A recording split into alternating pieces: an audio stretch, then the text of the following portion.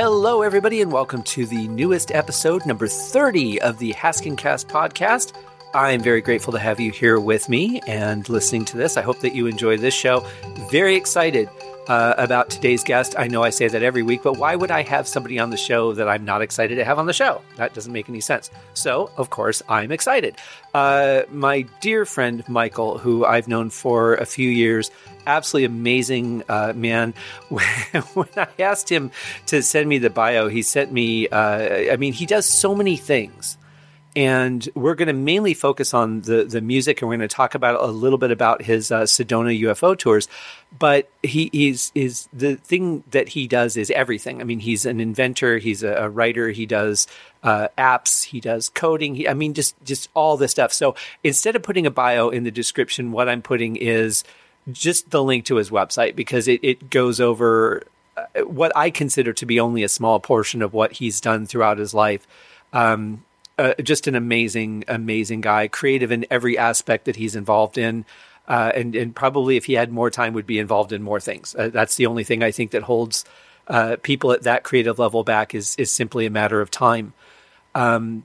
Everything that we do is a trade for time. Right now, you're listening to this podcast instead of anything else you could be doing with your ears. Maybe you're just sitting down and listening to it. Maybe you're cooking. Maybe you're driving, whatever. So you're not trading 100% of your time, but you could be listening to a different podcast or a television show or an audiobook or music, and you're choosing to listen to this, which I thank you for, of course. But when it comes to projects, and this is something that I have to look at too, with various things that I get offered from time to time, what is the, not necessarily the best use of my time, but what is the use that's going to make me the happiest?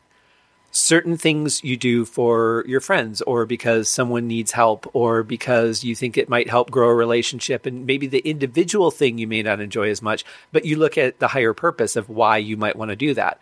And that's one of the things I love about Michael is he's always helping people. He's always giving of himself, really doesn't ask for much of anything in this world, except those opportunities to be able to do that for people.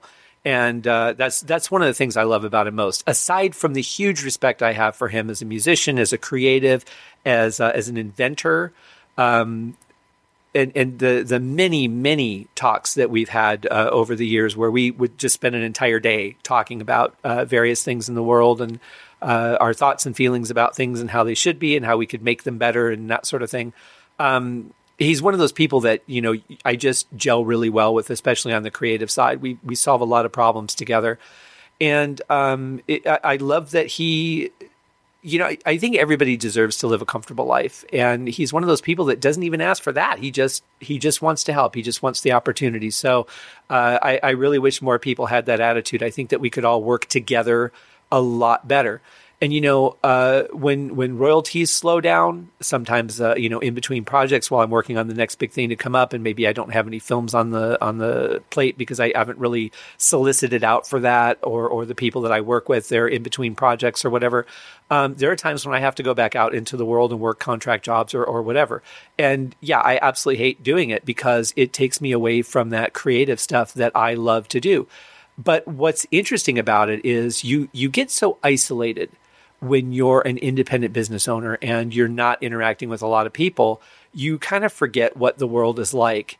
And I get a small taste of it out on my walks, but really my walks are tailored to people that are on vacation. They're out to have a fun evening, or they're drunk, or they're, rushing to dinner, rushing to a show or whatever. So it's not an accurate representation of how people really are these days. That's just how those evenings are spent. And because my interactions with people are very minimal, I sometimes forget what it's like to be in there. So when I go out and do these jobs out in the world to try and keep the lights on, it's difficult for me because of the way people act toward each other. I find it very difficult that people become so territorial and their egos are more important than everybody working together to solve a problem or to make things run more smoothly or efficiently or more cost effective. It just seems that the world is more a battle of I'm right and you're wrong, and I'm going to push my way on you and power play so that you have to do things the way I want so I can feel better about myself as an individual, instead of saying I'm a representative for this company and my job is to help be a cog that makes the company run more smoothly, more efficiently. It creates a longevity of employment for not only myself, but for all the people that are here. And I just, that's the hard part about me going out and doing these things, is that that's not what I see. What I see is power plays and ego-driven struggles and people who just, if you don't like somebody, you just make it difficult for them. And this is exactly the opposite of what I have tried to create in the world. Is I want people to be working in harmony with each other. You can have a disagreement, you can have a difference of opinion, but it's not about you getting your way. It's about really being honest and dropping your ego and determining what is the best thing for whatever it is that you're trying to do, whether it is starting your own company, whether it's working for somebody else's company, whether it's creating a product, what's the best thing for the people that are going to purchase the product. It's not about how you want to create it. It's really more about how the people are going to use it, right? So if you create something that you're just like, I want this and I want that, that's great if that's a functional thing for your end user. But if your end user isn't going to be enjoying those features, then it does absolutely no good. Like I had, at one time I had created an app for iPhone and it was a relaxation app. It was the Mental Sauna relaxation app. And I had put in a feature where you could take a rain sound or like a babbling brook or a stream. I think it was a stream. And you had a slider where you could decide how much volume you wanted to add in, if any, of either one of those components. Because when I listen to relaxation music or new age music, I hear people putting the ocean in there a lot. And the ocean has like a hard crescendo when the wave cracks. So when I'm trying to relax and then the wave cracks, that really kind of takes me out of it. So I didn't want to put anything in there that was harsh, which is one of my rules in Mental Sauna, nothing striking. It has to be smoother or roll off that attack a little bit. So I decided that I'm going to use sounds that don't have that. But also, a lot of times people put like way too much volume or way too little volume for my own personal taste, and everybody's taste is different. So I wanted to have something that had a little more functional control. So that was something I was thinking about the end user, but also as if I were to use this myself, it would be something that I would use and I did use when I would listen to the app. And so that was more geared towards them. But I just see so much of this, I think this and I think that, instead of really focusing on what it was going to make things better for the majority of the people. And I'm hoping that we're going to get back to that. I'm hoping that we're going to get out of this stupid me and ego driven world that we live in right now. I was joking with somebody the other day. I see when I'm walking, of course, I see so many people with their head down on their phone, not even paying attention to who they're walking into, who's walking around them. If they're crossing a street, whether the light's even available for them to cross, or if somebody is, they're intersecting a crosswalk, not caring whether somebody's coming the other way. Just so self-involved. So, when we start seeing these people as ghosts, are we just going to see people with their heads down looking at a haunted invisible phone, or, really just be aware of your surroundings, be aware of how the things that you do affect other people. And let's just try and keep a perspective of what's really important, and let's uplift each other. You don't really have to compete with anybody. Just be good at what you do, inspire, support each other. And I think we would all get where we want to be if we did more of that instead of looking at each other as competition. But that's a whole nother thing. I was going to tell you about why I almost didn't do the podcast. I had a conversation with a very good friend of mine. Actually, she's a really, really good friend, and I've only recently met her. But I was talking about the fact that, I'm not a big believer in blaming your childhood or your past for your current or future circumstances, because I think that you have the ability to master those, to overcome those, to release or forgive, and choose new directions at any point in your life. And once you become aware of what's holding you back, it's kind of your responsibility to make sure that that's not holding you back. If you haven't figured out what's holding you back, then that's the mission. And until you identify it, it's kind of hard to take responsibility for it, right? I think that's fair. So when I was very, very young, I had this conversation with my mom recently, and I don't remember the exact age, but I'm going to say like between 3 and 4. We were at a mall. It was my mom and my dad and my brother and I, and my dad went into a store and we were waiting for him to come out. And I thought I saw him and he headed off in a different direction. So me being the concerned miniature child that I was, I took off after him and was chasing this man through the mall yelling, "Daddy, Daddy." And he wasn't turning around because why would he? I don't know if he had a child or not, never met him. But he obviously did not connect. If he even heard me, he did not connect my voice to him being summoned because, again, why would he? Again, at some point my parents found me but what was frustrating to me, and I didn't realize the defining moment at that time, was that I felt like I was screaming to somebody I loved and they couldn't hear me. And I would go on over the years to having nightmares about that, where I was on a playground and I would see somebody coming towards me who I sensed was a bad person. And I would be on, like, let's say the slide or the teeter-totter or whatever. And I couldn't move and I'm screaming for somebody to notice. And the person is getting closer and then I would wake up. And so over the years, I've put a lot of products out there and some of them had done well, some of them hadn't. But I've always felt like I don't have a voice. And it wasn't until a couple of years ago where I realized that all of this or most of this stemmed from that 5 minutes or so out of my life when I was 3 or 4 years old, chasing some random stranger through the mall who I thought was my dad. I don't use that as an excuse for why I have or haven't done certain things. But now that I realize that was maybe the inspiration for some of my choices, that's when I decided that, I do want to do the podcast, because I thought for a long time, no one's going to care. I'm just going to talk and no one's going to listen. And I don't have a voice in this world. And I realized that I absolutely do. And it was that on top of probably several other events where maybe I had ideas that weren't listened to, or, as a child, you can't shout above the adults kind of thing. And I was pushed to the side. Those pile up on top of each other. And so that's why I almost didn't do the podcast. Now, bring me to present day where I'm like, you know what, I'm going to do it anyway. If people want to listen, great. That would be awesome. And hopefully people want to be on the show, which has obviously been great. And I look at the numbers, how many people are listening, how many people are streaming, how many people are downloading the episodes, and people are actually listening to the show. They're listening to what my guests have to say, and maybe they're more interested in the guests than me, or me than the guests. I don't know, because that kind of data you don't get. You just get, here's how many downloads you had on this day of this episode. Here's the top episodes. Here's the top 10 of the last week, the last month, the last 6 months. I haven't been doing it 6 months yet, but so you get a certain amount of data, but not the entire picture. But at the end of the day, here's something that I found was holding me back from doing something I had an interest in doing. And, if you follow that desire, you could turn that into something. So my, I guess, lesson for today is, if you have something that you want to do it. Don't find reasons to not do it. Don't find reasons to hold yourself back. If it's not something you can do right away, like, I had to pay for the hosting of the podcast. I have to pay for those episodes to be held on storage somewhere and then distributed to iTunes and Spotify and all that. And I chose Podbean on the recommendation of several friends. And so I had to pay for that up front. So if you're not in a position to be able to do that, that's okay.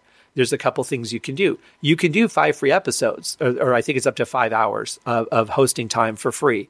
And you can start with that as you're working towards paying for it. Or you can start reaching out to people and start recording episodes. Or you can, work on a plan to get that money to be able to do the hosting every year, and then work on a continual plan to raise the money for next year. But you can do something to move that dream forward. And that's my suggestion. Don't wait until you're at the end of your life and you're, in a nursing home and you've got, an IV feeding you, and looking back on that and wishing, God, what if I just would have? You know what? Do it. Just do it. If things don't go well, you have the choice of stopping or making modifications. If I want to try and reach a wider audience, I can do advertisements, or I can do different posts, or I can find new media outlets, or, have different guests on maybe that will bring a different audience. There's all kinds of things I can do. So my suggestion is do it. Just do it. Just do it. If there's something that's inspiring you, don't wait. The days are faster. The nights are faster. Life just seems to be moving at a hectic pace these days. And it's just too easy to get exhausted and caught up, and just do it. So anyway, that's my little public service announcement for today, which I had no intention of even going into, but that just came out. So there. Now, let's talk to Michael. Now, he is basically, at this point, he is the band Terranomaly. He's doing the majority of the writing and all that. And they are it. It's hard to find the right words. But Terranomaly is a great band, very good messages about what's going on in the world, about what we need to do to make it better, about the things I was saying earlier. Let's join together and elevate together instead of putting each other down, compartmentalizing, and all that. There's also, now, aside from the album Wake Up, which is a fantastic album, there's also some parody videos and things that you'll see on the YouTube channel, and I've got the links in the show notes. If you want to learn about Michael, like I said, the link to his website is in the show notes, and then every little component is on there and has a link to different things, like his one-man show that he's doing, which is fantastic.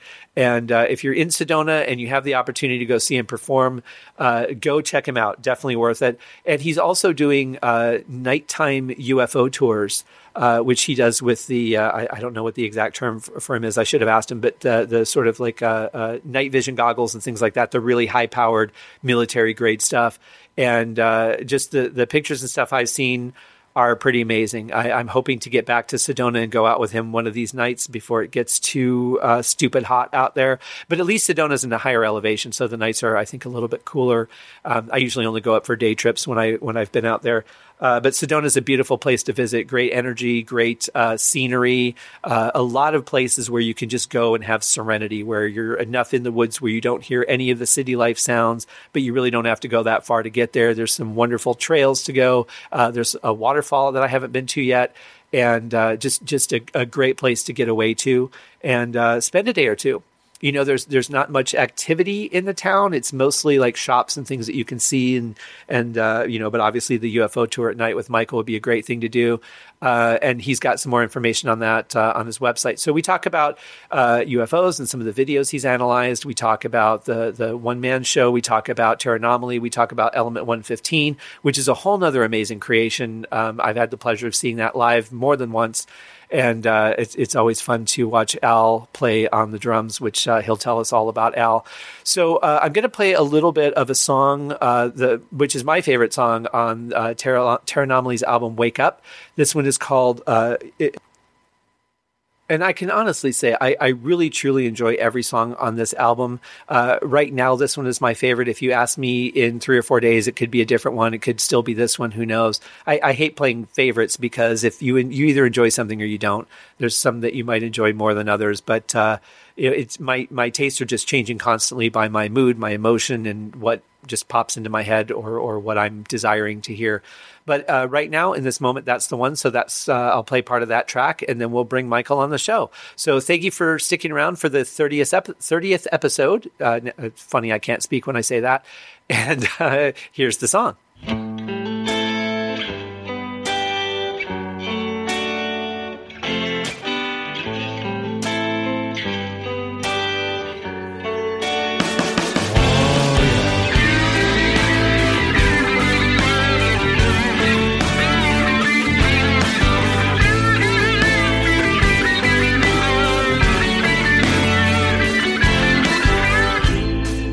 Even on the first day,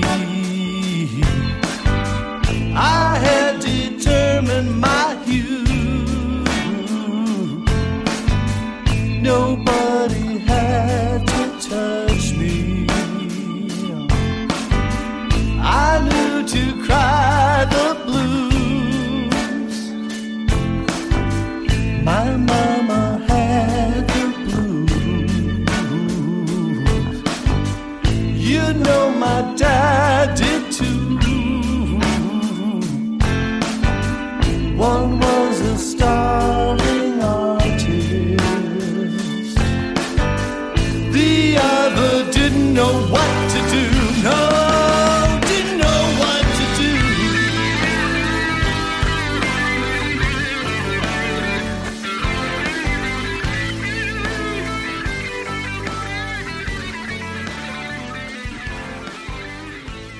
Okay, everybody, let's welcome Michael Macpherson to the store. Michael, how are you? I'm doing great. How you doing, Scotty? I'm fantastic, thank you. Did I say that right? Macpherson. It is yes, Macpherson. Michael Macpherson. Yeah, that's a very Scottish name. Yes, it is. Yes, it is. Well, I'm so glad that you got to come on the show today. You're an incredibly busy guy, so I'm glad I got to grab some of your time. Thank you. Well, it's my pleasure, and it's always a pleasure speaking with you anyway, so what a lovely gesture it is for us to speak together and let people listen in.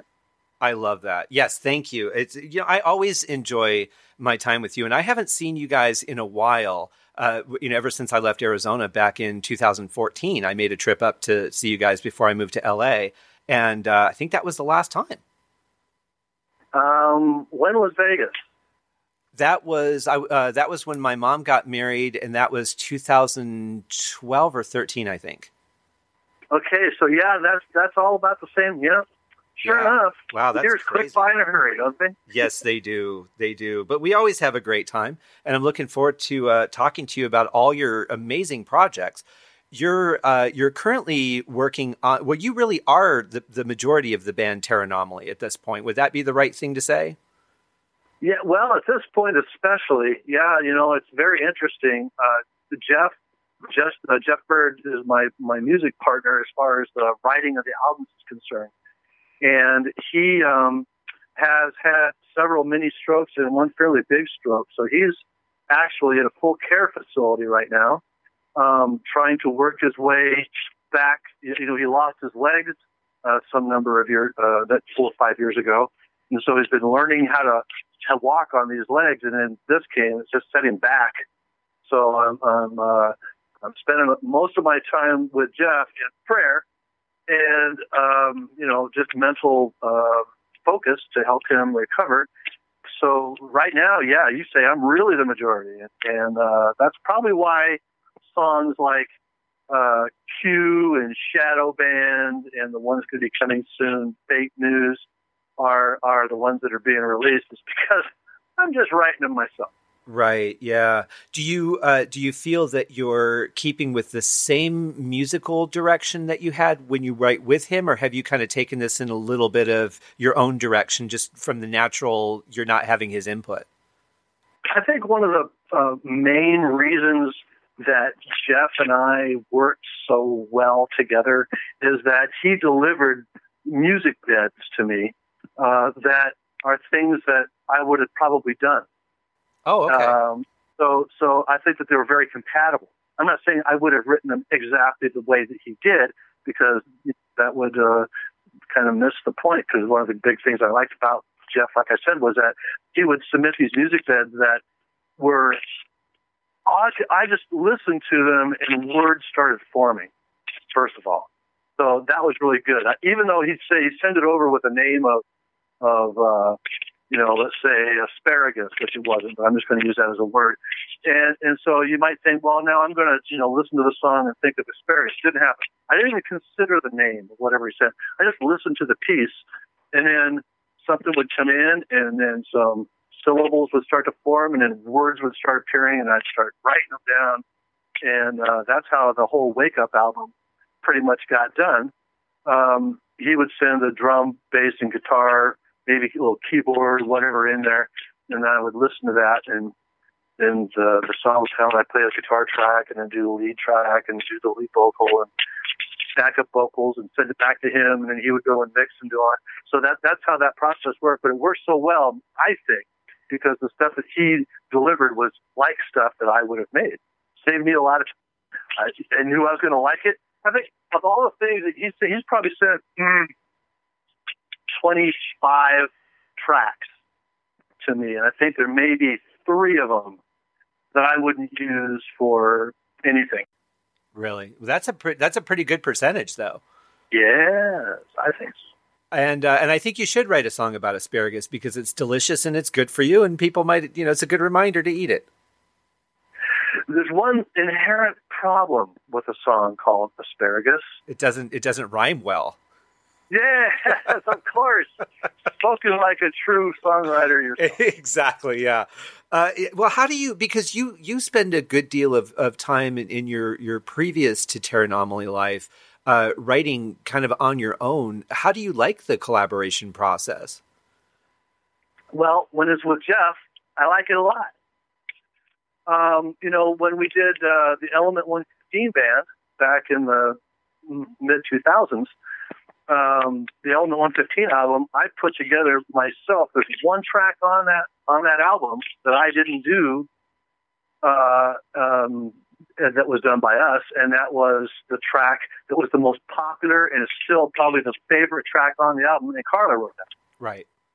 So, it's like, I don't do it because I think I'm the best. I did it because I was the guy around at the time who could spend the time to do it. And so when somebody like Jeff or another person would come along, don't send me any Christmas songs, Scott. But if someone else came along and wanted to collaborate, said, hey, I got this idea, I'd say, great. So sit in front of a microphone and hum it, send it to me, because from there I can record all the tracks. Right. Or send whatever tracks you have, because it doesn't matter what level. That's the advantage of playing every instrument. So then, I would love to collaborate with anybody who has the same focus and meaning for writing music. And Jeff and I are constitutionalists. So there you are. Well, and I think that one thing I've always loved about your recordings, whether it was with Terranomaly or Element 115, is that you have captured what I would call the classic 80s rock sound, which is something that I personally love. But from a vocal standpoint, from a guitar standpoint, from a sound quality standpoint, it really seems to me like it fit perfectly in that time frame. Is that something that you specifically go after? Or is that just what comes out? It doesn't get any better than 70s, 80s rock. I just, and you can call me wrong, and I'll be fine with that. You out there listening, you might say, "Oh," but look, 70s, 80s rock, man. That's where, if that weren't true, then you wouldn't have it in all the video games and television commercials. That's true. Well, you wouldn't have it when you walk into the grocery store. You wouldn't have it. I mean, it's there because people spend millions of dollars to research to find out what people are going to react to in the way that they want, and they use classic rock. So, hey, I love classic rock. I've learned to play guitar by listening to KRLA, back in, the same decade that Mr. Kennedy was killed. So, so anyways, whatever would come on the radio, I would play on my guitar, and I learned how to play every song that came on the radio, even if I didn't like it. Even if it was Carole King. I didn't care for Carole King when I was 9 years old and 10 years old. But if it came on the radio, I would play it. So I would learn to play any song. In fact, we were loyal to our radio station, by the way. We didn't have buttons and stuff to go from place to place. It was, your radio station was boss, and that's what you listened to. And so whatever came on, I learned to play. And so all that genre from really 67 on, until I started playing professionally at 15 in Phoenix in the late 70s, that was classic rock. So that's what I listened to and learned to play. But it also had elements of pop. You had Beatles. You had, like I said, Carole King. You had Carly Simon. You had Paul Simon. You had, right. I mean, there's a variety of stuff that was on. But I went for the stuff that made my heart beat harder, not necessarily faster, right? But put out more energy with more purpose. And that's why, my latest show, we haven't even going to talk about, my band One, I play all the classic rock stuff. Mm-hmm. Right. Well, and plus we're as any artist is, you're really a combination of everything that you've been exposed to, whether it's something you like or something you don't like. All those things become a part of who you are because you've been exposed to them. So I would say there's probably elements of Beethoven or Mozart or things that you've heard. But you're right. The focus is always what drives you the most. And I love that you said what makes your heart beat harder instead of faster, because there is a different drive to the power of that heartbeat, and as opposed to the speed of it. Yes, Absolutely. And it has to do with the state of mind that you're in at the time, and what your thought base is. That harder heartbeat is like turning the volume of your soul up. Yeah. Yeah. You know what really did that for me? And this is going to kill at least a 30-year audience. Okay. But I'm going to tell you this because I only tell the truth.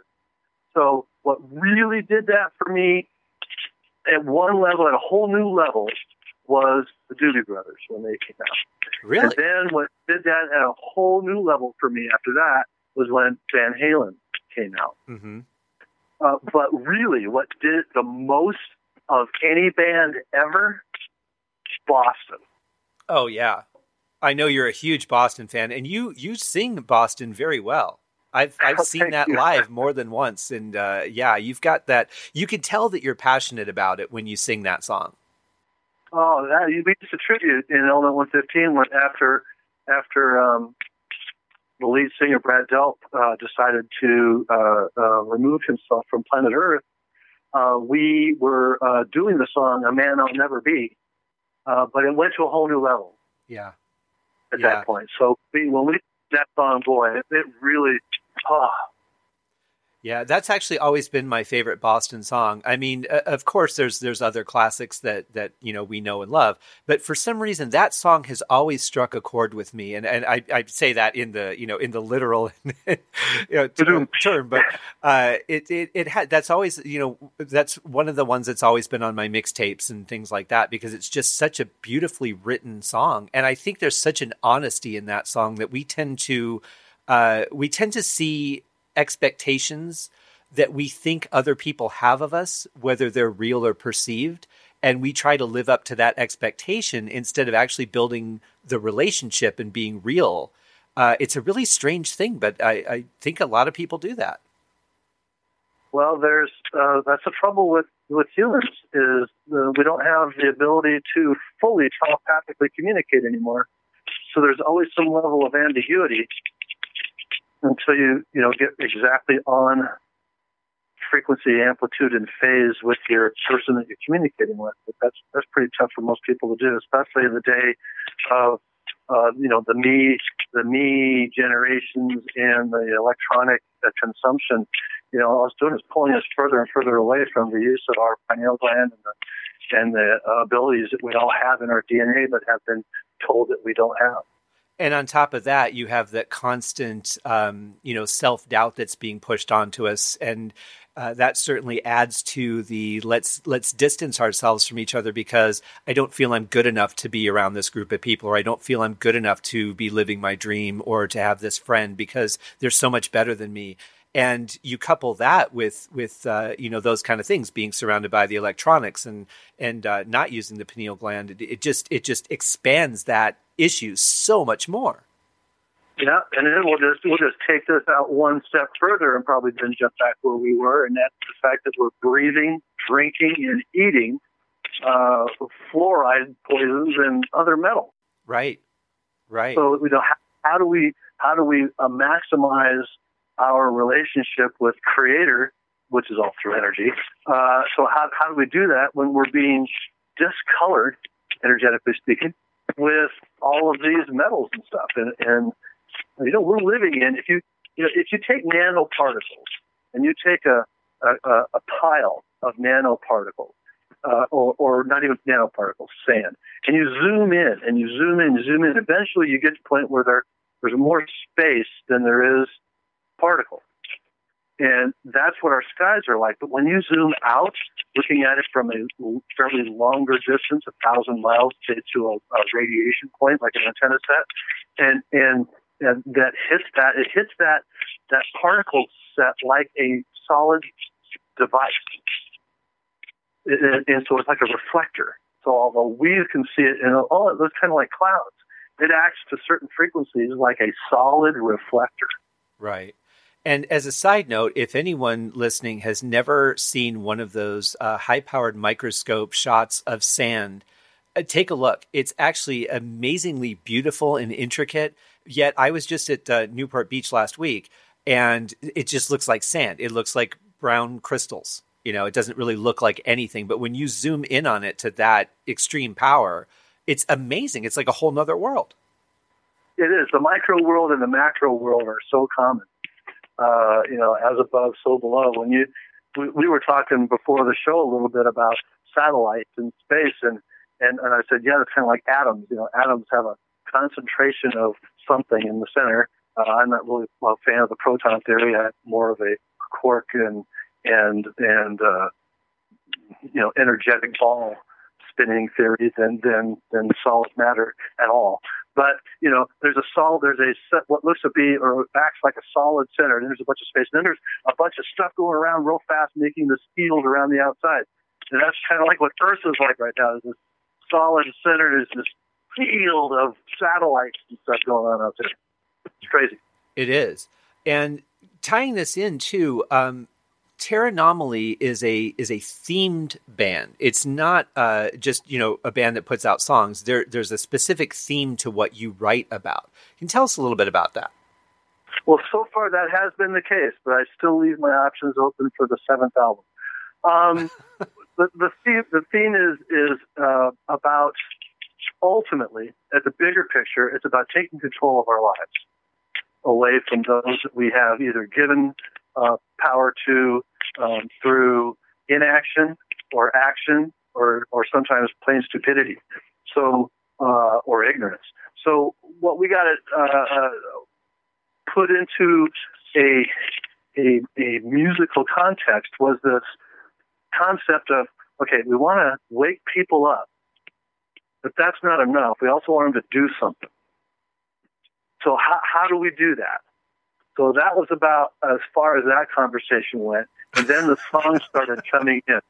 Then I started writing stuff, and I wrote it in out of order than the Wake Up album was in. But when it was done, the Wake Up album had appeared in order. You got to remember, the Wake Up album, Terranomaly's debut album, was it's designed like the albums of the old in the 70s.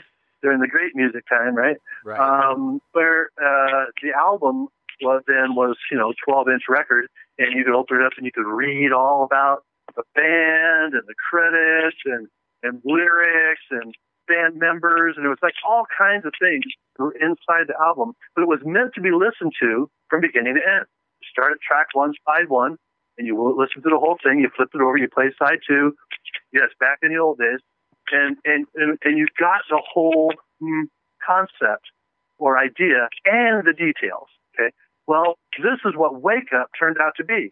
I mean, I think the first song, one of the first songs that we did was Enough is Enough. And Enough is Enough is like track 8 on the album. So it wasn't, we didn't put it together in order. It didn't start out, concept album, and we're going to call it Wake Up. And the idea is it's going to wake people up to the issues and problems that are out there and focus pretty much on that. It was not in our mind at all. But Wake Up, the title track, ended up being what is currently the best-selling track on the album, and it is the least overtly political. Mm-hmm. Yeah. I think. It's a great track, though. I mean, I could see why. I think there isn't a song on the album I dislike. I think the whole thing's great. But that song in particular, I could see why that would be attracted to a higher audience. But it also sets a great tone, I think, for what the band is about. Right. Yeah, because we're not gloom and doom. We're not death metal. Right. We're not, the blues by any strength of imagination. Although the opening track is Born in a Hue of Blue. But that was more about being born into a world that's already suffocating. Right. It's being born into a world that you already got 2 strikes against you. So the system's rigged. So how do you get through life? And it's got 3 lead guitars in it. So, I mean, it's a great song. Well, yeah, that alone would do it. But that actually is my favorite track on the album. It is a little bit of, I don't want to say it's a downer. It's more of a realist song, I think, especially saying it that way, that you've already got the 2 strikes against you, because it really says, look, here's where things are at. It's not great, but it also has that. But there's still you still but have it a is chance. doable. It is doable. Yes, it is doable. That's the thing, and that's always even when I have conversations with people about deep state and exopolitics or whatever. I always keep in mind that I know, and I want them to know that we're going to make it through this. There's either 1,000 years of peace or 1,000 years of war or 1,000 years of something's coming up. I mean, everybody says, whatever. But at the end, we're still here. Right. That's true. And mankind goes through phases anyway. Sure. Through apathy, and then enslavement, and then rebellion, and then freedom, and then apathy. I mean, Right, because it always cycles back. There's always something new that takes over, and it's really like a real life soap opera. Whoever is the antagonist. Is their power rises, and then people wake up, and then they overthrow them, and then somebody else comes into power, and then people wake up, and then they overthrow them, and it's just this cycle that keeps happening over and over. It's just done in different ways as the world grows through technology and awareness, and people finding their strengths, and people choosing, because it is a choice that people have to make to take control of their lives. Yes, and if they have thought about maybe stepping out and doing something about it, but aren't sure that there's other people who know or feel the same way, listen to the Wake Up album. Right. Find out that a whole bunch of people, because if we know, a whole lot of other people know. So you can listen to that album and definitely the great thing about CDs, okay, is you can still put lyrics in them. Yeah. So if somebody wants to, find out more, get a CD baby or whatever, and in the lyrics there's like a 8 panel insert on there or something like that. So it's lots of all the lyrics of the album are in there. And this album, because it is, I write akin, and correct me if I'm wrong, if I'm stepping out of line, and I know you will. If you were to compare like the kind of lyrics that I write, it's more like Rush or Yes than it is AC/DC or Bad Company or something, right? Wouldn't you agree? I was going to say Debbie Gibson, but yeah, I think I would say that that's right, because especially if you really read Rush's lyrics, and I like Rush. For some reason, I've never really connected with them as much as I have other bands like Uriah Heep and Deep Purple, but I do like them. And when I actually watched a behind-the-scenes documentary on them last year, I was actually blown away by the true depth of intellect in not just their music, but their lyrics as well. They're very intelligently written. Right. They have a message that they feel is important enough that they feel that they can do it in a way that is going to bring the listener up, rather than for you to say, I want to do something to you while you're not looking, and bring the audience down. That's like, no. These guys, they really have something to say. And Rush, really, there's trouble with the forest, trees. The song "The Trees." What a great metaphorical construct, and musically, it's just, of course, that. Gotta love a guy who can play guitar and keyboard at the same time. You gotta love that, right? Yes, absolutely. Because that is, I mean, just playing drums and trying to sing is enough of a challenge at times. But now people memorize lyrics, and they do it, I think, almost in a more phonetic way. What do you think the difference is between people that just sing the song because they know the words, and people that really actually take the time to understand at least some interpretation of what the meaning of the song is? Like, why am I singing this song? Why am I passionate about this? Well, firstly, I think that a lot of people can't even do that if they don't read it. Mm-hmm. Okay? If you're not a poet, you may not grasp the word, emotion, magic that you can, the things that you can say by not saying them with other words that you say.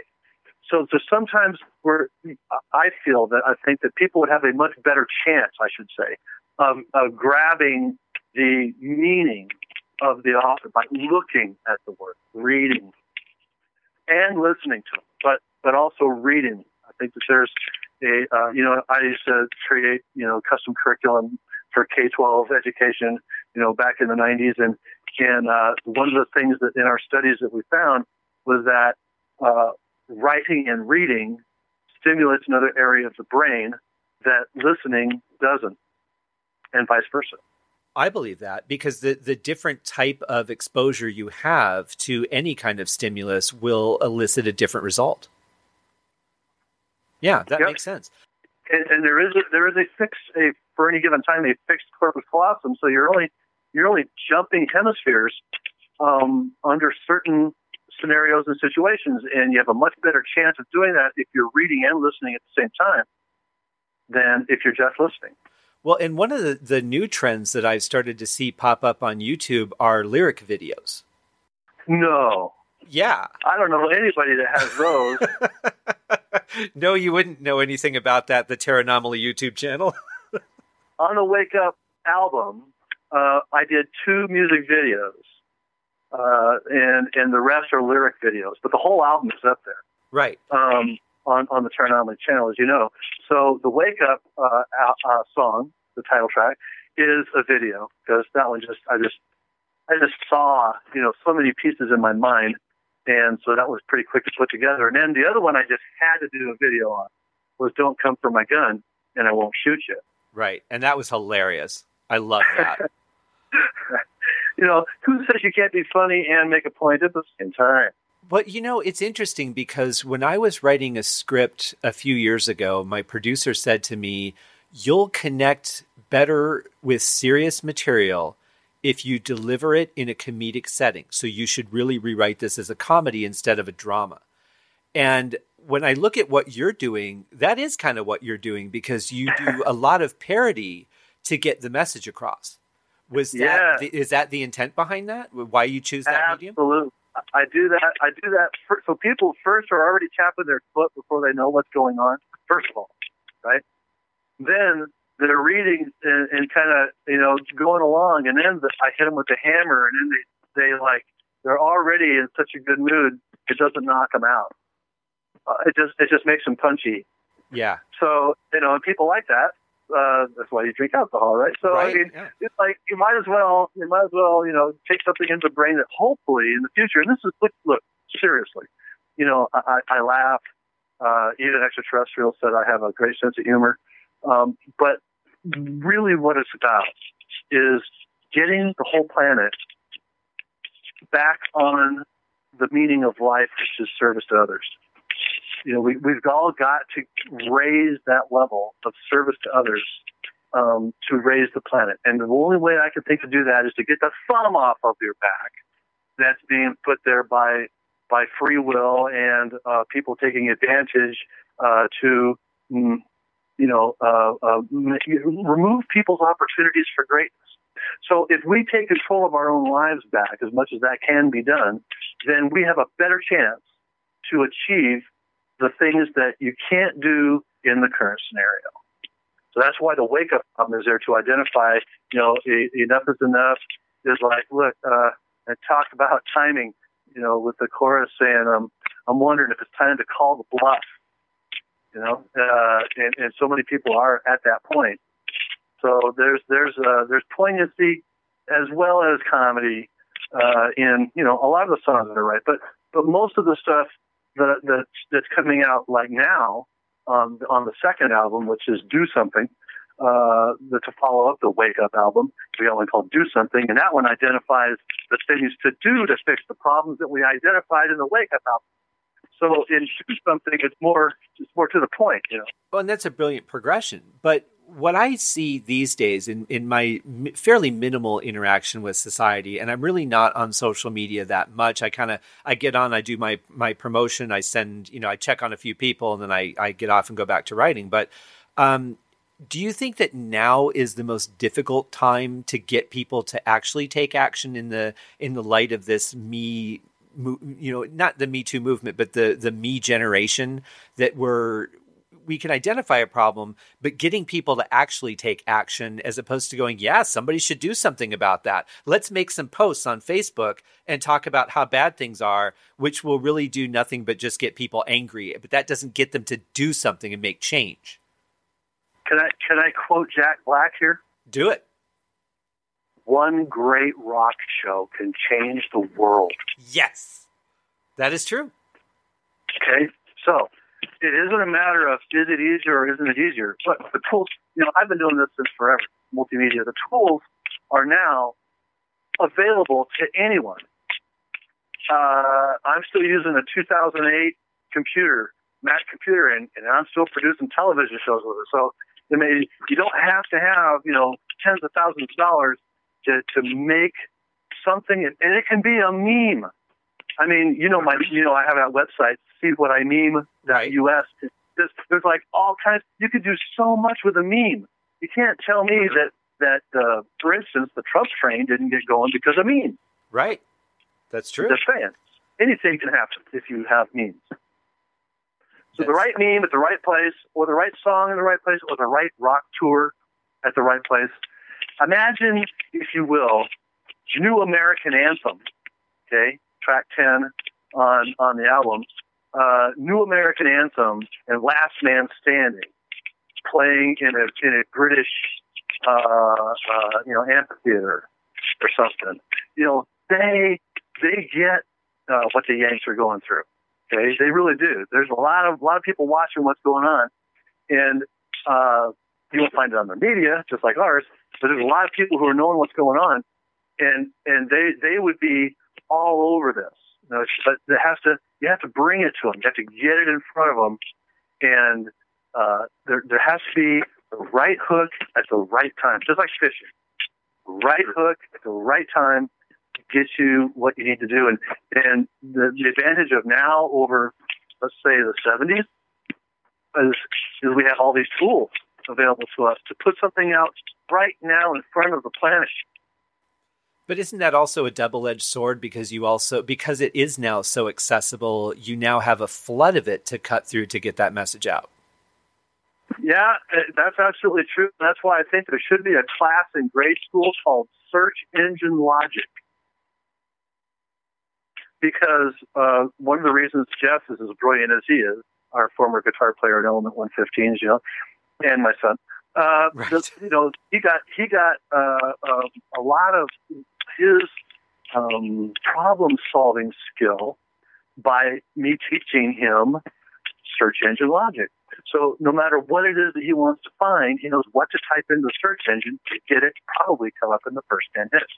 Right. And I think there should be, in this day of the library being replaced with the internet, there should definitely be some sort of internet management course for kids that teaches them how to find what they're looking for. And to do that, of course, you got to be able to concisely reduce the phraseology of what you're looking for into 3 words. And if you can do that, you can find it. Right. Everything is out.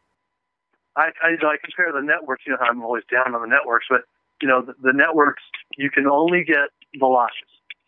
On the internet, you can get all of those lies, but you can also get the truth. You have to know how to find it or how to dig to get past all the other stuff to do it. What to type into the search engine. And if you want something that's like controversial, don't use Google. What would you use? Use Bing or DuckDuckGo. I like DuckDuckGo myself. It brings without their filters, and they've admitted to it. So this is not like theory. This is fact. They make filters to remove results from people who are looking for certain things. So that's why I use like DuckDuckGo or Bing if it's on someone else's computer and they don't have it. I like when at least companies can be honest about what they do. Like Apple has fully come out and admitted that they throttle the speed of the older phones, right, so that it's inspiring you to go buy an iPhone X. I'm still waiting for Bill Gates to come out and admit that he stole the operating system from his neighbor. Yeah, yeah. By this point, right? Yeah. Why does this come out and tell us anyway? Right. Well, and I love the message that you guys are getting out there because I do love when people are not complacent. when they're not willing to just accept things that are wrong, that actually want to make the world a better place. I have my way of doing it, obviously through music, that I'm trying to just filter all the anger and everything out of people through my mental sauna music, because we should not be, stuffed with that around us all the time. And that's a needed service. Exactly. So you are fulfilling definitely a needed service. People need to unwind, de-stress, and I tell people, as you know, I have a UFO tour in Sedona, and I take people on UFO tour, and every, whenever it's clear night, we're out there looking at craft, and one of the things that I tell them is fear is the great stopper of all mankind. That's right. And the opposite of fear, or the antithesis of fear, is knowledge. So if you have knowledge, then you don't need to have the fear. Right. I'm not saying you won't need to take preparations against some, whatever. I mean, tornadoes coming. It's like, take preparation. Don't have to fear it. Yeah, go in the basement. So yeah, it's pretty simple. So if that's the way so much of people's stress is nexus to them. It's like, I can see it, therefore it's attacking me. No, you can see it, therefore it's out there, but it's not attacking you. Look around you. Look 2 feet around you. Look 4 feet around you. Look 10 feet around you. And that goes into that same mentality I was saying earlier about like relationships, where people perceive their partner or their friend's view of them and their expectations, and then you become afraid of not living up to that. Why do we allow fear to control us so much when it's so easy to not let that happen? I got a comment on when I learned that other people's perceptions is so much different than what your perception is. I went to the 10-year reunion. 10 years after I graduated, right? And there were girls there that 10 years earlier I just thought were untouchable, unreachable. They're beyond. I'll play guitar and entertain them, but I'm not going to ask them out. And I walked up to my several, I don't know, 2, 3, 4 of them, that said, "Why did you ever ask me out? I always thought you were so cute," or whatever. It's like, are you kidding me? You were a dance team or whatever, kind of like, "Oh no, you should." Yeah. Like, so you never know what someone else may think of you. And the most important thing is, it shouldn't matter to a point, to a degree. Okay, everything's in degrees. So it really shouldn't matter what any individual person thinks of you, aside from someone who's supplying you something that you're doing for contract, like a job or whatever. Right. But what should matter is, are you true to yourself? And when I get a chance to bump into kids and talk to them, most of the time I say, "So what do you want to do?" "Well, I don't know." "Well, what makes you happy?" "Well, I like doing this." "Well, what do you think that maybe this would make you happy?" "Well, I don't know." "Well, maybe you could look into it." Yeah, it's about finding a way to guide them to happiness, because that's the whole point of us to be here. And one of the side effects of happiness is you'll want to help others be happy. That's service to others. That's part of it. Exactly. So if you get a smile every day, and you can help deliver a smile to someone else every day, then you're on the right track. And that's actually one of my daily goals, is to at least make one person smile, because no matter what else has happened in that day, I know at least one good thing has come out of it. Amen, brother. Awesome. Yeah. But and I can understand during those formative years, especially in junior high through high school, where you're trying to validate yourself. And if you think that people are at different levels and not realizing that we're all human beings, or at least most of us, it's understandable to want that validation and say, "I don't think I'm going to get it from this person, so I'm not going to try." As opposed I think today's world's tougher on that track. Business fits. On today's world, it's tougher than it was when even you were a kid, let alone when I was a kid, regarding that, because there's so much more than just real people in your classroom. Right. Now there's 30 million people on FaceSpot place whatever you want to use it, and you have to please them too. Yeah. It's like, no, this is wrong, but that's where we're at. Well, you have to give the perception that you're pleasing him, right? Because you don't have to tell the truth. You don't have to say who you really are. You're creating a personified version of yourself, of what you'd like to be, or your ideal life. You mean like our Element 115 drummer? Yes. And I was going to ask you about him, but to finish this point, it's like we present versions of ourselves that we want people to believe we are, instead of just saying, look, here's who I am. If you have ideas of how I can do things differently that would make me happier, I'm open to it. It's more the, I'm going to show you who you think I am so that you think I'm great, or who I want you to think you am so you think I'm great. And then there's those other people that are just, everything is doom and gloom, and they just want that, constant attention. And no matter what you tell them, they're never going to be happy. Right. Yeah. There's certainly a lot of that out there, and it's unfortunate. And it's really a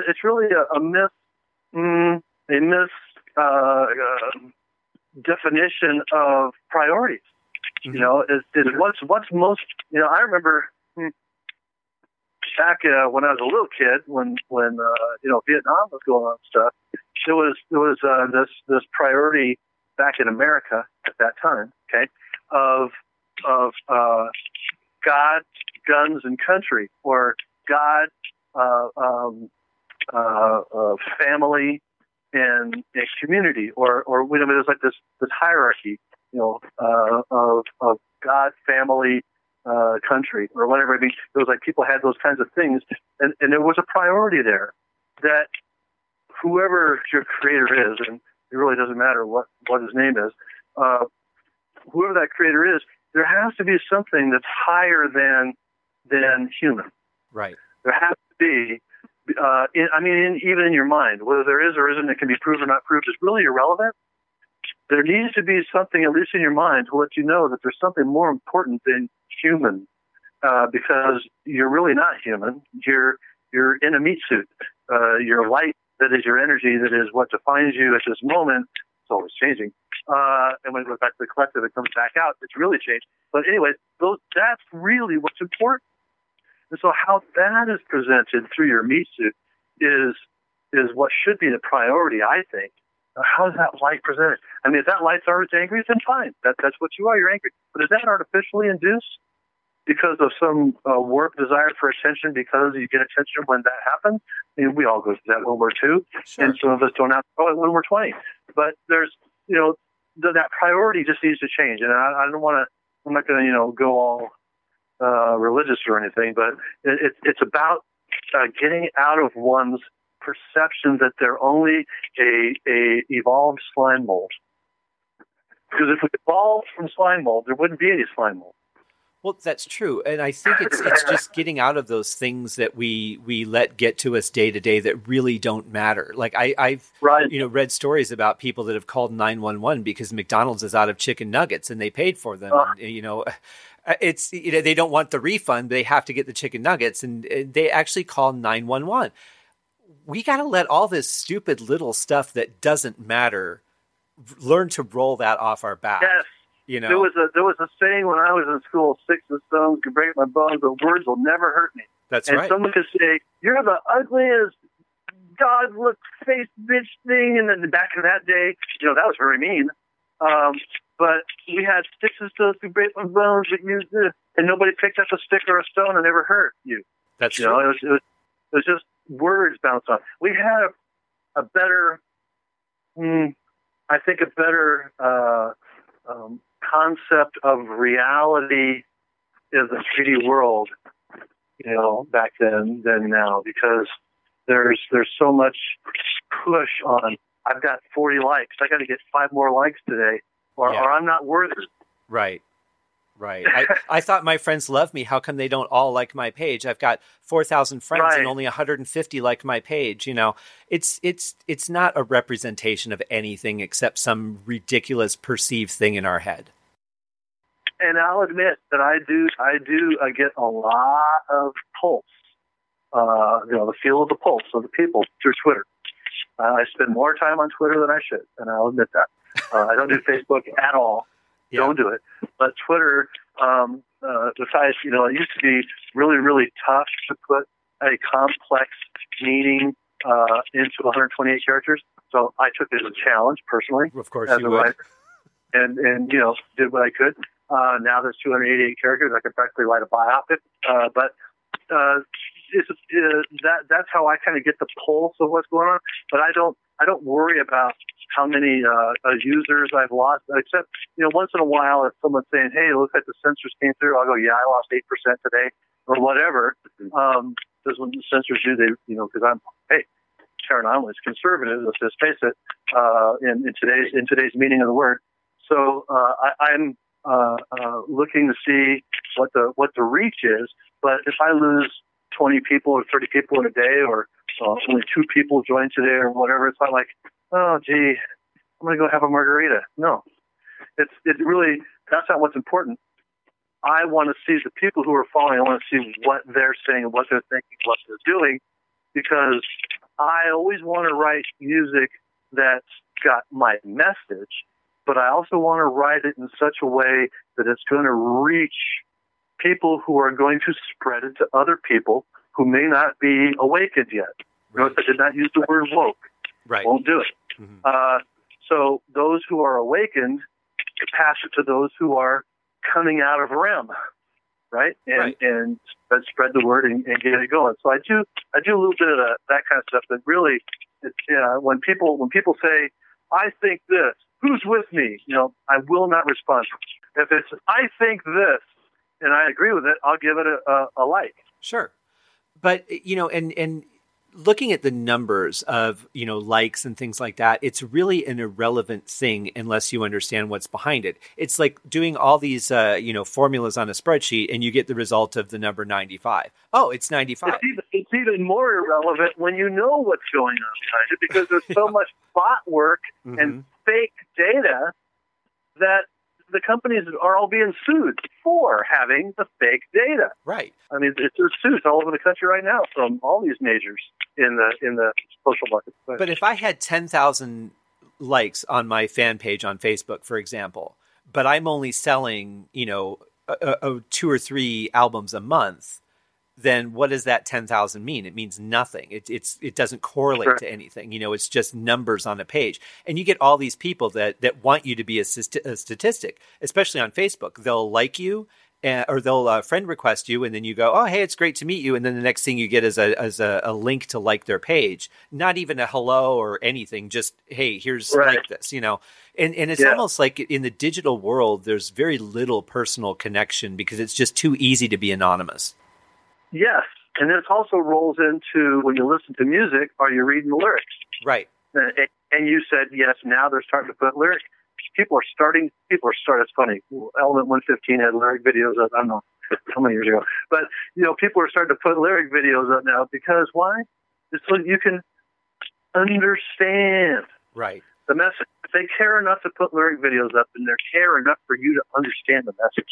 Well, I'll give you a perfect example of that because, I'm one of those people that back in the days of albums, I used to love when they came with a lyric sheet, and I would listen to the album and read every line and look at the pictures and look at, anything else they offered. Yep. And you can do that with the CD if you use that same high-powered microscope that you look at sand with. But one of the songs that I loved from the 80s, and I don't know if you know this song, but I recently actually dug into the lyrics and the meaning of the song, and I was very surprised at what it's about. And it's "Who's Behind the Door" by Zebra.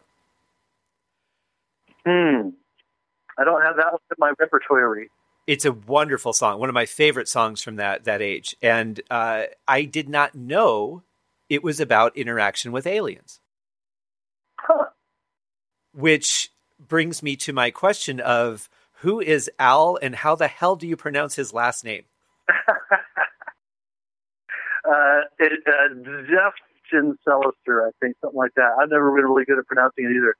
Al is the drummer from the band Element 115, and Al is an extraterrestrial, and he was on a planet some 35 or 40 light years away, and is basically an anthropologist, species researcher, whatever they call him out there on his world. And he had an antenna that was kind of pointing out, and he caught some Earth rock and roll music from 40 years ago, because it's 40 light years away, right? So he was hearing, the Who and Beatles and all that kind of stuff. And he thought, wow, how awesome would it be to be a drummer in a band that plays this kind of cool music? So he sent out a beam to Earth that, of course, me, I've always got my ears out, picked him up on a SETI program and interviewed him. He said he wanted to be the drummer. I said, you got it. So we figured out how we're going to do this, and he and I worked together to figure out how to bring him to the stage on a 12-foot plasma video wall. And a lot of people don't know this. We opened up for Alan Parsons in War at the 2007 Roswell UFO Festival. Which is awesome. They liked us so much, they brought us back in 2008 as the headliner for the 3-day event. You got to love that. And this was in 2008, in July of 2008, and we live broadcasted it. We live streamed it, and we had about 1,100 watchers around the world from Russia, Australia, all over the world watching the show. And we had about 1,200 people or so there on site. So it was a pretty decent show. We dug the heck out of it. Yeah, and getting to work with a guy like Alan Parsons, who, I don't really know if he gets the credit out in the world for what he's done, but that guy is an absolute musical genius. You could say only 5 words is all you got to say. It's 5 words. Dark Side of the Moon. Right. Yeah. But his solo stuff, too. I mean, just a phenomenal artist. Oh, true. Yeah, absolutely. Absolutely true. And also getting information out years ahead of time. Mm-hmm. Yeah. With things like Eye in the Sky and stuff of that nature. He was another deep writer. Yeah. And Jeff Bird, my music partner in Terranomaly, he actually went to Alan Parsons School, basically, and graduated from Alan Parsons School. And that's when I started changing all of our recordings to 88.2 and 24-bit and all that kind of stuff, because I learned that that's the best way to do it. If you're going to go to 44.1, it's recorded at 88.2. That way you don't have fragments. Right, and yeah. So, there's a lot more, of course, in his course, a lot more. It's really worth it if you're going to be an engineer to take that course if you can. He only handpicks, a certain number of people to take the course, but Jeff has connection. Yeah, apparently so, yeah. But he's also got the skills to back it up. Otherwise, he wouldn't have, taken them. I was really impressed when he played me foreplay a long time that he recorded. I said, okay, first of all, I know you play organ, but I know you don't play this. Okay, because I know that, I'm still working on foreplay, 9 years later, trying to get that down on the keyboard. It was flawless.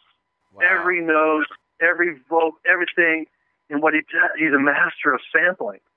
So he could play a note and drop it in, or in arrangements of notes and cut them and drop them in, so it sounded like it's being played live, but it really wasn't. And I just went, man, that's good. Yeah, and there was so much of that in the 80s. When my brother was up here in, I think, August or September, we went to the Live 80s Lost concert, which was 18 bands from the 80s. And a lot of them were just like a singer and a keyboard player. Everything else was sampled, even the melody lines, even the keyboard lines, all just, you would see the keyboard player just standing there while the rest of the song is playing at parts. And I'm like, right. There's nothing about this live that's really that exciting, except that I never thought I'd get to see these bands play. And then you had some that were a full band, I call that tracking as opposed to sampling. When I say sampling, what I mean is he hits a note on a guitar, records it into his computer, then cuts it and drops it on the timeline. And so he's got a riff going, this is from a Yes tune. And he can make that happen, even though he can't play that. Right. on Yeah. the guitar at that speed or anything else. He could play each note and then drop it in on a timeline. It takes him a long time to get stuff done, but Yeah. man, I could play every instrument of Boston enough to do every song of Boston except keyboards. Tom Schultz, what a master of the rock keyboard. Yeah. I would highly agree with that. Well, how do you? So, tell us a little, and to finish up on Al, for those who haven't had the chance to see it, and I'm sure you've got some stuff up on YouTube, but Element115theband.com. That's the way to check it right. This really was an amazing thing that I've never seen anyone else do in this way. It was 9 television screens in a square, and you actually did get to see Al perform in line with the band. It was in sync. Yes. Not the band in sync, but it was in sync with the music. And he was a character. I mean, he interacted between the songs. He had facial expressions. It was very real. Thank you. For the time, and remember, I invented him in 2004. So, at the time, computers were only, so good available to the public that weren't being used for PBS animation. But what I did is I wrote a MIDI to animation converter in a program that was called Director. And it was a Macromedia program used for using your computer for much more than, most people would ever think of. And so I did a 3D, I used Poser, and I did a 3D full movement of Al using each stick to hit each drum and each cymbal. Okay, and then I took that and broke it up into what would be called sprites today. A set of characters that run on command. So I could make his left arm hit the snare, and then make his right arm hit the hi-hat or whatever. And once I had that done, then it's just a matter of triggering it. So I triggered it based on the MIDI file. Right. So I would massage the MIDI file because I played the drums in my studio. So I massaged the MIDI file, pulled out just what I needed, put that into a text file that I could import into Director. Director would read the text file on the fly with the time in milliseconds that into the song to do each movement, and he would do that, and I would just record that in a screen capture program, and then I would actually take the 2-track mix down of that drum that I recorded and put that underneath the animation. Right. And that became our timing track. And I wrote another program that ran on the laptop live on stage that just played songs. And those songs were on a menu on the screen. And also, but here's the tricky part. You think that's pretty cool right there, right? It is. The drummer is playing in real time to the songs. But not only that, I also had a MIDI to DMX interface, and I controlled all of the par lighting, robotic lighting, the front spot lighting, all in the same program on the laptop with commands that got sent out at the right millisecond in every song to make the lights change. And so all we had to do is know where to stand on the stage at the right time, and the light would come on us, and we'd do our thing. That's pretty amazing. So a completely self-automated light show as well. Completely self-automated light show. And if that's not enough, now what would you pay? I also sent out through that MIDI bus all of the patch commands to all of our sound modification devices and keyboards. So while I never played a MIDI note on stage, all of the patch commands were changed on the fly in the song at the right time so that I could play clean guitar, be standing 15 feet away from my pedals, and at the right moment it goes to distorted guitar when the song goes into the hard part or whatever. Oh, that's and pretty I would cool. never have to hit the pedals. Yeah. And if that's not enough, for $10 more. One more thing that we had that's just now becoming popular, I'm going to see them more often. We had a microphone stand on the front of the stage. Now, Carla and I were the singers of the band, and we used headset microphones. So we were always free to roam the stage and entertain the audience while we're singing. But we had a microphone, a set microphone on a stand in the front of the stage hooked up to a harmonizer. And, if you've ever worked a harmonizer, you got to have a keyboard hooked up to it or whatever so that you can play the right harmony right at the right time. Didn't do that. In the program that ran on that laptop, I also included the commands to the harmonizer that would change the chord on the fly in the song. Wow. So you just, one of us, Carter or myself, would be singing our part into our headset mic and lean into that microphone, and 3-part harmony comes out. You really pushed that laptop. And by the way, the first laptop that did this was a Mac 540C. That old doorstop? That old doorstop ran the Element 115 show. Now, then I moved it up to the 2005 17-inch so I could see what the heck is going on. Well, that does help, yeah. But I'm gonna take this a step further, because not only did you have Al doing very human-like movements in the video portion, but you also had the front of the bass drum head would move if the bass drum was struck. It was a very realistic, you're not seeing somebody on stage with a physical drum kit, but you are seeing a very realistic representation of what it would be like if he was physically there with you. I mean, the kit was alive. He was alive. There was a window that you could look out of. He would take a drink in between songs. I mean, it was very, very like he was really a real entity. Well, and what I did is I used the old Felix the Cat metaphor. Felix the Cat used to have this bag that he could pull anything out of. Well, I used Al's bass drum. So he could just lean back, pull from behind his bass drum, and pull out anything. Yeah. He'd pull out binoculars.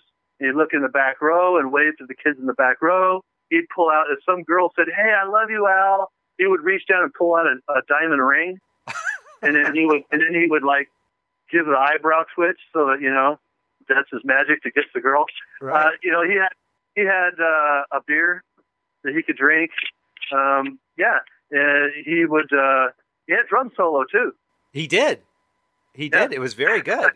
But now, with all this being so precise and having to be for the purpose of the way that you needed to create it, did it limit you at all on stage from taking more time between the songs to talk to the audience or interact, or because you were really stuck to a time frame? Each song was a separate entity. So how it does limit you is in the song I can't extend the lead solo. Right. Yeah. Okay. I can't take, if we're doing "I Love Rock and Roll," and we did, in the middle where it's doing the hand claps, it can only be that long. Even if everybody's into it, I cannot extend it because the song is a movie. Exactly. The drummer, anyway, is a movie. And so but in between, I could talk and joke and play Name That Riff, which of course is one of my favorite things to do with a live audience. Do a lead riff, and if they get the name of the song, I throw them a CD or a T-shirt or whatever. Right. It's like that kind of interaction is fun, and it takes us, a step beyond most of the ones that are too stuck up to do that kind of stuff.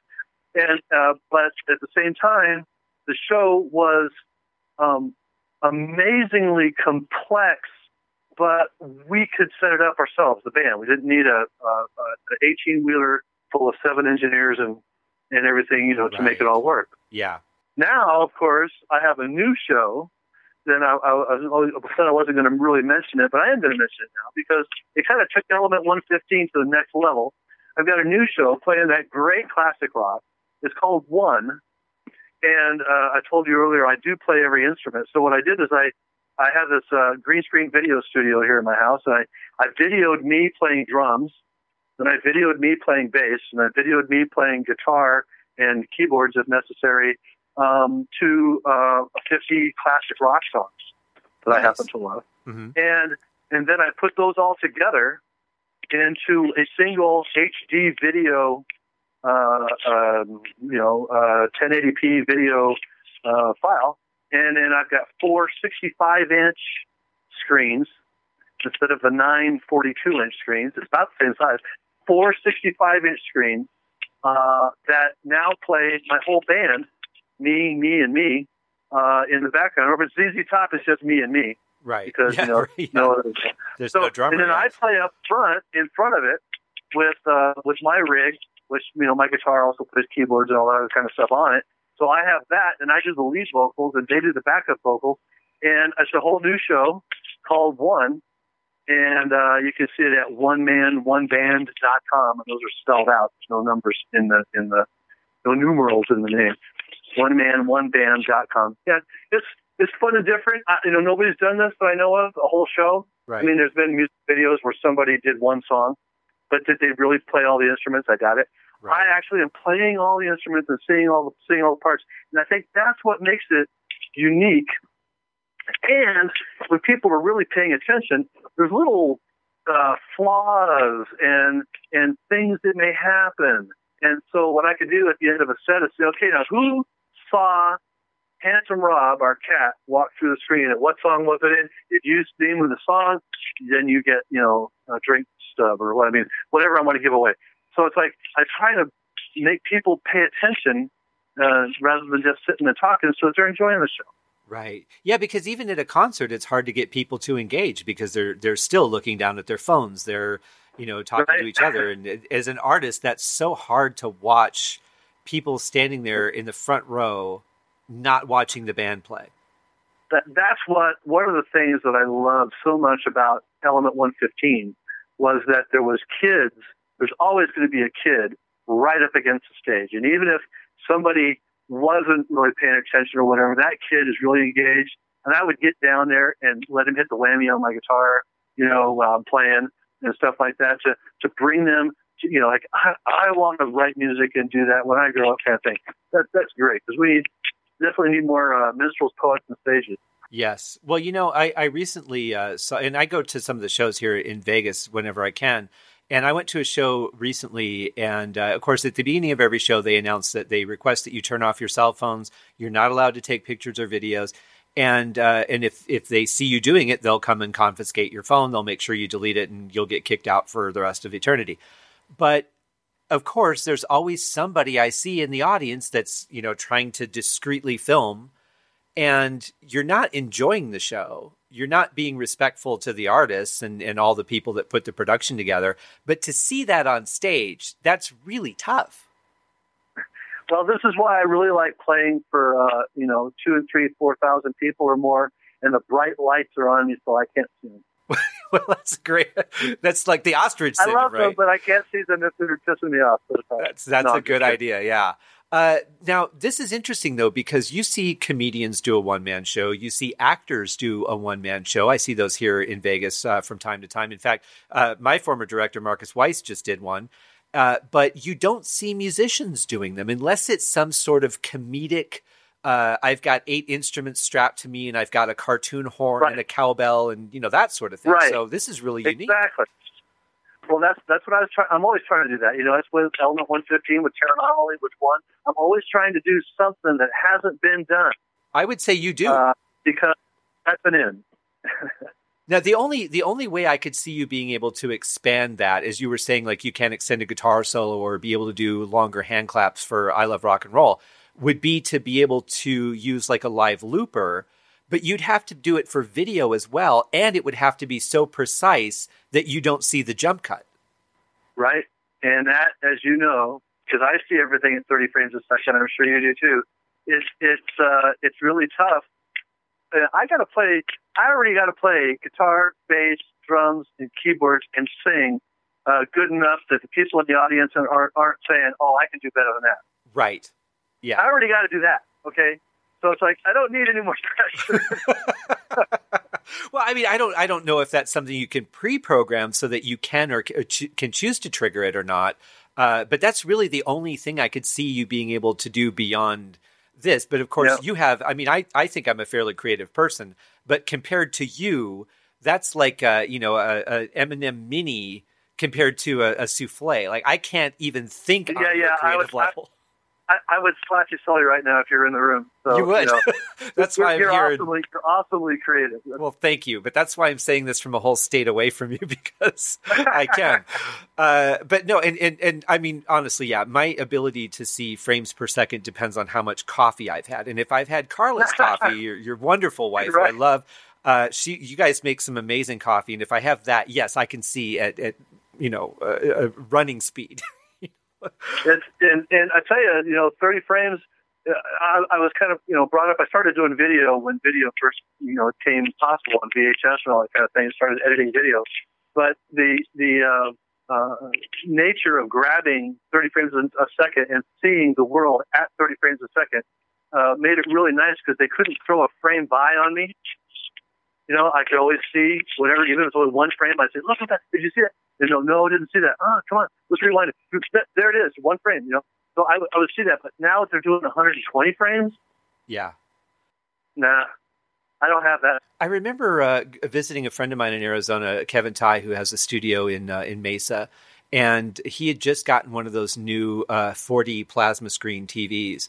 And right. he was watching, I think it was The Hobbit, one of the Hobbit movies. And I'm looking at this going, my brain doesn't like this because everything is sharp. So if something is 100 feet in the background, it should be blurry. It should be in perspective to what the human eye would see. But they sharpen everything. So now it makes no sense whatsoever to my brain. Yes. But it really makes people appreciate the artisticness of depth of field in photography and stuff. That's true. Even if you go beyond, you know, it's like, wow, that's really cool. That's different. Yeah, because you're not seeing it on TV anymore. Yeah, but I could see it in a photograph, but because that can really add a certain amount of depth. But that live action just doesn't work for me. I don't like it. What amazed me was when I first saw 4K with a wheat field. Ooh. And every single piece of the wheat you could see blowing in the wind, no blur. It's like, this is just not right. Right. Yeah, like if you were to go out into that wheat field and stand on the edge of it, you would not see it that way. With your own eyes, you would not see that kind of detail. I don't care if you got 20/20. Right. Yeah, exactly. Right. Now, I wanted to ask you about your Sedona tours a little bit because, first let me ask you this. Like, you do so many things. You've got Terranomaly, you've got your one-man show, you've got all this stuff that you do, and you're doing these tours. How do you balance your time so that you're giving a good amount of attention to each of the things that you do? Or is the one-man show kind of like, it's done, I don't need to work on it, I just go out and perform it? The one show right now is it's fixed. I've just grown my beard to do a whole nother 50 songs because the drummer has the beard. Oh, so I've got my beard growing right now. You can't see it on your radio, but yeah, it is. And then I do the drummers 50 songs. Then I shave the sideburns off, and then I have the bass player with hair down, and he plays 50 songs. And then I shave more of it down, so it's more like a goatee kind of thing. And that's when the utility player plays, and he plays his song, his parts of the songs, and I put it all. So there's a process to add more songs. That's another kind of a downturn. I can't do requests that aren't on my list, and it takes a while to add more songs. But I'm going to have 100 songs here shortly. So that's going to be pretty cool. Yeah. But so that's that's all the time that I really have to. It's like chunks, really, Scott. I choose what project I'm on at the moment, and I dump most of my time on that. Now, you also know I do websites for people. I do video editing and photo analysis and video analysis for people, as seen on BBC television. So it's like there's different tasks I do at different times, and my goal about all this is to help as many people as I possibly can. I don't make big amounts of money. I don't own anything because I found in the corporate United States you really don't anyway. So I try to keep myself down to kind of like what the Jesus theory would be. Just minimal amount of stuff for me, and try and do as much for everybody else as I possibly can. So I take whatever task is immediately on my plate to help the person that needs it the most, and I do that. That's pretty awesome. So I love that. For instance, when we're done on the phone today, I got to go over to a friend's house and put a table together for him, and then go over and make an appearance at a party that would be going on during the football game, but I don't, like satanic rituals on television, so I don't watch those games. But meanwhile, I got to help people. Boom, boom, pop out, help people, boom, boom, and always let people know that I'm available to help whatever they want. And part of what makes me able to help so many people in so many ways is I've never focused on doing just one thing. If there's something, especially if there's something new, I want to know about it. Like, you don't know this. I 3D designed and imprinting a magnetic motor. Right. Just there's no fuel. And so, that takes some part of my time because I have, people who have bought me parts to make that happen. So I got to make sure that they're satisfied that the fact the part that they bought parts is getting assembled into something so they can see the progress. And they're not paying me. They're not, getting any special permission to use any motors. I'm going to give them away to the public. I'm not going to sell them anyway. Right. But that's all. That's another piece of something that I do. In what I do with the tour. The great thing with the UFO tour that I'm doing here in Sedona, by the way, there is a website, Sedona UFO Tour Guide, Sedona UFO Tour Guide.com. That takes 2 hours out of my day. So for me to take people out, set them up with the third generation night vision, show them half of the secret space program out that's flying around and other ships that aren't theirs that are out there. And I get to talk to them during that hour about things that they need to know, things that, in my encounter with ET, yes, I did actually, for you listeners out there, I did actually have an encounter in 2001 with 3 8-foot extraterrestrials. They downloaded some information that I'm supposed to share with humanity, and that's part of why I write the music that I do. But it's also about meeting the people and planting seeds and having them go out there, research it, know it, and start spreading the word. Exactly. And I think it's just such a diverse life that you have. And I think that's part of what probably makes it so exciting is that you're not just doing one thing all the time. But the other thing too, and I've known you for years, you really get to know somebody when you help them move. And you and I have spent a lot of time moving each other. But it's genuine. You're not trying to gain something by helping people. It's just a part of who you are. And right. Yes, you do gain by helping other people because it makes you feel good. You're helping other people, but you just do it out of the pure, genuine nature of who you are as a person. And I really wish that we could grasp on as a society to that instead of, it being this me thing all the time. Just, what can I do to help you? And that's a question I ask people a lot. And a lot of times people don't know how to answer it because no one ever asks. Well, but the people, yeah. I mean, aren't most people harder on themselves than they are on others?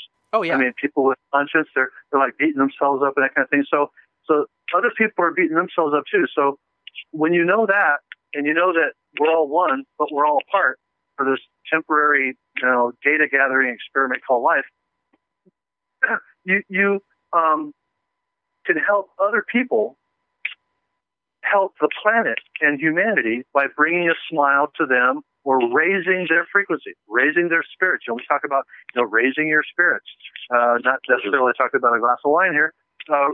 When you become more joyful, you raise your frequency, you raise a bubble around you of energy. So when you share that and other people are sharing that, we can raise our frequencies such that all these really bad people who are doing terrible things, called, human trafficking and all that kind of stuff, they would just disappear from Earth. Right. They would, if we could vibrate high enough, they would disappear from Earth. So I think that is possible, but it's really kind of Buddhist in its roots. For those of us in today's world in the real,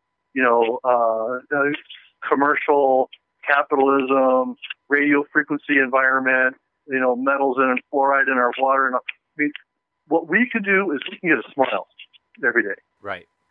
And then we can help other people get a smile every day.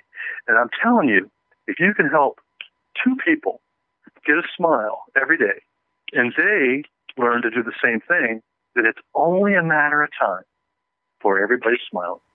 Well, that's true because when you lift someone's attitude and their feelings, they take that to the next person they interact with, and then that person takes. I mean, it really is a ripple effect. I've experimented with that with people when I've been in like the retail world, just as a consumer, and I've seen some amazing results. I would stand and watch a clerk run a couple of sales, and they're like, hey, how you doing? Have a great day, and you can tell that it's just a line they're saying. It's rote, yeah. Yeah, and then I get up there and I genuinely have an interest in them. How are you doing today? This has got to be hard standing on your feet, just dealing with 100,000 people coming through your store a day. Right. How are you doing? And they change. You can see it physically. Yep. You can feel it. And then I'll slowly walk away and hear how they greet the next customer, and it's completely different than the one that they greeted before me. It is so easy to raise somebody's feelings. It really is. And we can be ornery and lift our middle finger, or we can be awesome and lift both hands to help. Right. And you can choose who you allow into your world based on that alone. And if you do, you will find your health improving. You will find your energy improving. You'll find you want to stay up and do more stuff and be awake longer. It's amazing. Yeah, it really is. I have so many things I could talk to you about, but I want to wrap this up for today. And I know you're going to come back, but I do have one more question that I want to ask you in relation to what you mentioned earlier about doing analysis. So you have been, obviously you're involved in the UFO community, and you do the tours, and you see plenty of things out there. When people send me videos, hey, check this out, I want to get your opinion on it, and it's a UFO video that they found on YouTube or Vimeo or wherever. Obviously, if it's made with iUFO and it has the logo and it's clearly overlaid over, it's really easy to tell it's a fake. But what would you say for people that are looking at these videos and they're so real now because you can create this at home so easily? What are some key things that you can use to identify a fake? Well, there's I look at the overall thing first. Overall, I look at the whole thing, every pixel, simultaneously. And then I get a feeling. Okay? Then I use that feeling to make me look for specific things that make me think that that's the case. Now, a lot of times what people do is they use a real video background and they superimpose with an overlay and maybe a feather effect on the object that they're superimposing. And for a lot of people, that would work. But for me, I know what edges of weird things in the sky look like. I took lots of photos of UFOs, in Phoenix when I was down there. At daytime, I got daytime photos on my website. I mean, you can see that when you zoom in on those, there is an edge, but it's a particular type of edge. And when you have things that are superimposed, that edge doesn't usually work even on an individual frame, let alone a set of frames. And a set of frames, that edging in motion is the tell-all. That's how you find, think of it as a DYUV, a delta YUV from frame to frame of given pixel and things. Real things react certain ways. And I can't even really be more specific than that. Yeah. But you take a real one, zoom in on it, look at it 3 or 4 frames forward or backwards from any given point. Look at how the edge, it's actually light around the object because it'll work that way when it's a high reflective contrast against standard sky. So you'll get these edges, and they'll kind of dance in a particular way when it's real, and when it's fake, they don't dance that way. Yeah, that's an excellent point. Yeah, it's really hard. Now, the other thing that you can do to make it look is to 3D generate the entire scene. So you got houses and trees and everything else. Now, that can be done very convincingly because it doesn't take a $100,000 Silicon Graphics Onyx to do that kind of rendering these days. Right. So you can grab yourself a really nice 64-bit setup even and generate really realistic framing and even have camera movement and everything. But that's why I look at the whole thing first, because somehow, just like the wheat field in 4K, I can look at something and tell that that's supposed to look like that or that just not supposed to look like that. Right. And then there's the other side of it, which is the does this make sense factor. And I look at, okay. Then there's audio. Is there anybody going, oh, wow, look at that? Or is that believable? Does it sound like a real delivery? Or is it weird music that's underneath it? If weird music's underneath it, I automatically go, okay, that's an interesting animation. Right, yeah. Well, then there's the military battling UFO videos. And my first thought is, okay, if this really was an operation in some remote desert area of the world, which they always are, I could understand maybe not hearing about it, but looking at this video going, okay, there's only like 5 troops in this whole platoon that's battling this UFO. There's no way that anyone would have let this video out because they would have known it was one of these 5 guys that did it. And if you want to know what military battling UFOs look like, go to the Battle of LA. I was just going to say that. Yeah. Yeah. I mean, that's what really happened. You know, they shoot 1,000 rounds and it blows off a very small piece of a corner. And that's it. Yeah. So they said they brought down ships. They did not bring down any ships. They actually fragmented a corner of the metal of one, so they got a piece of that to find out what the ship was made of. But that whole thing, I mean, they unloaded on that Battle of LA. And, yeah. Nowadays we actually have ships and weapons that will take them down. Sure. But back then, I mean, that wasn't just 2,000 rounds. That was 2,000 heavy caliber rounds. That wasn't like a machine gun. That was like a cannon that they were shooting at those things. And nothing. Just a tiny scratch. And no one slept through that. I don't care who you are. No one slept through that. Well, there's so many witnesses to that event, whereas these other things I'm seeing, it's like, if this event really took place, how come this didn't get in the mainstream media? How come we didn't hear about it? How come, there wasn't some other leak of it other than one person that found this and put it on YouTube? It has to make sense. I'll lay one better on you. If you want to know if it's legit, if you didn't see it on Secure Team 10, it's not legit. Oh, there you go. I mean, I got on my website, on my Sedona UFO Tourguide.com, on that website, I've got a page called Resources. And on that page, there's a lot of really good links to good data. So if you want to know how to get real news, which you're not going to get on the networks at all, period, none, zero, then, I gave you some sources on that page that you can go find out. Jordan Sather is 27 years old. He is phenomenally educated. Amazing guy talking about stuff. So yeah, if you want to, find out some more about 9/11, Mars colony, whatever. There's a whole list of resources on there. You can go find out about books and authors and PhDs and people that talk about the same kind of stuff I do. Only some people need to have letters after the name to be believable. So, right. Send them over there. There you go. And that's all going to be, all those links are going to appear in the show notes, of course.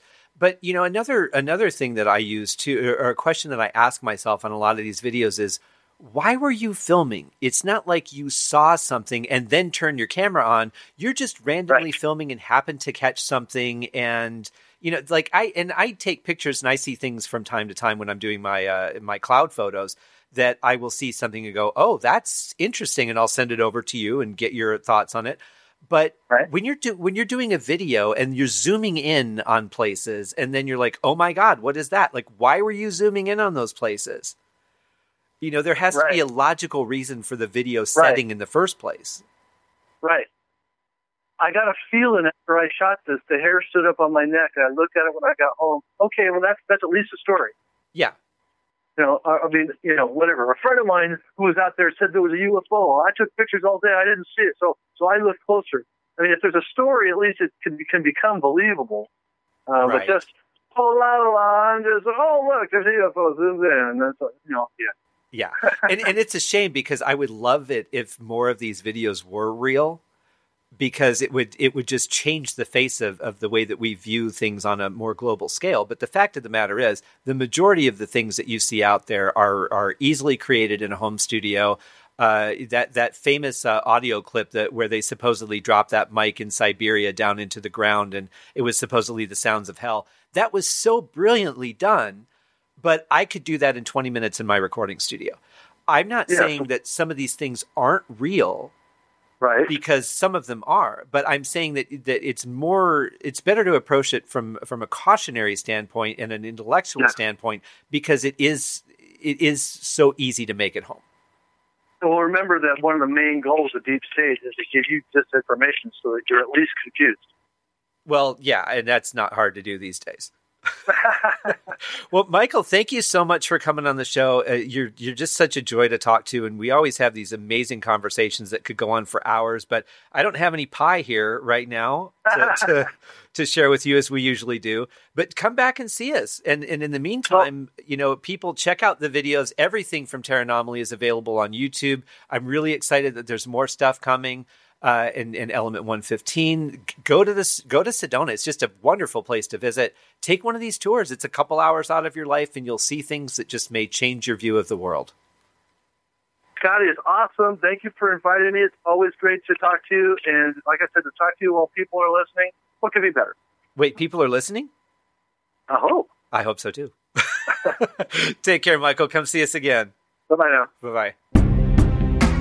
Yeah, I'm definitely going to have Michael come back because there's so many things that we could talk about. And this is why I could spend an 8-hour or a 10-hour day with this guy. And it's just nonstop ideas and talking and conversation from the moment we start until the end. And through that conversation, coffee and pie will probably be devoured at some point. I love the coffee that he and his wife Carla make. It's I don't know what they do to it. They won't tell me, but it's amazing. So there's our 30th episode. Thank you so much for tuning in. I hope that you will come back for episode 31 next week, where I will have another wonderful guest telling us about the great things that they do. And if you have any questions, if you have any feedback, want to come on the show, write me at scott@scotthaskin.com. And you can link to me and my page and all that good stuff. So take care. Have a great week.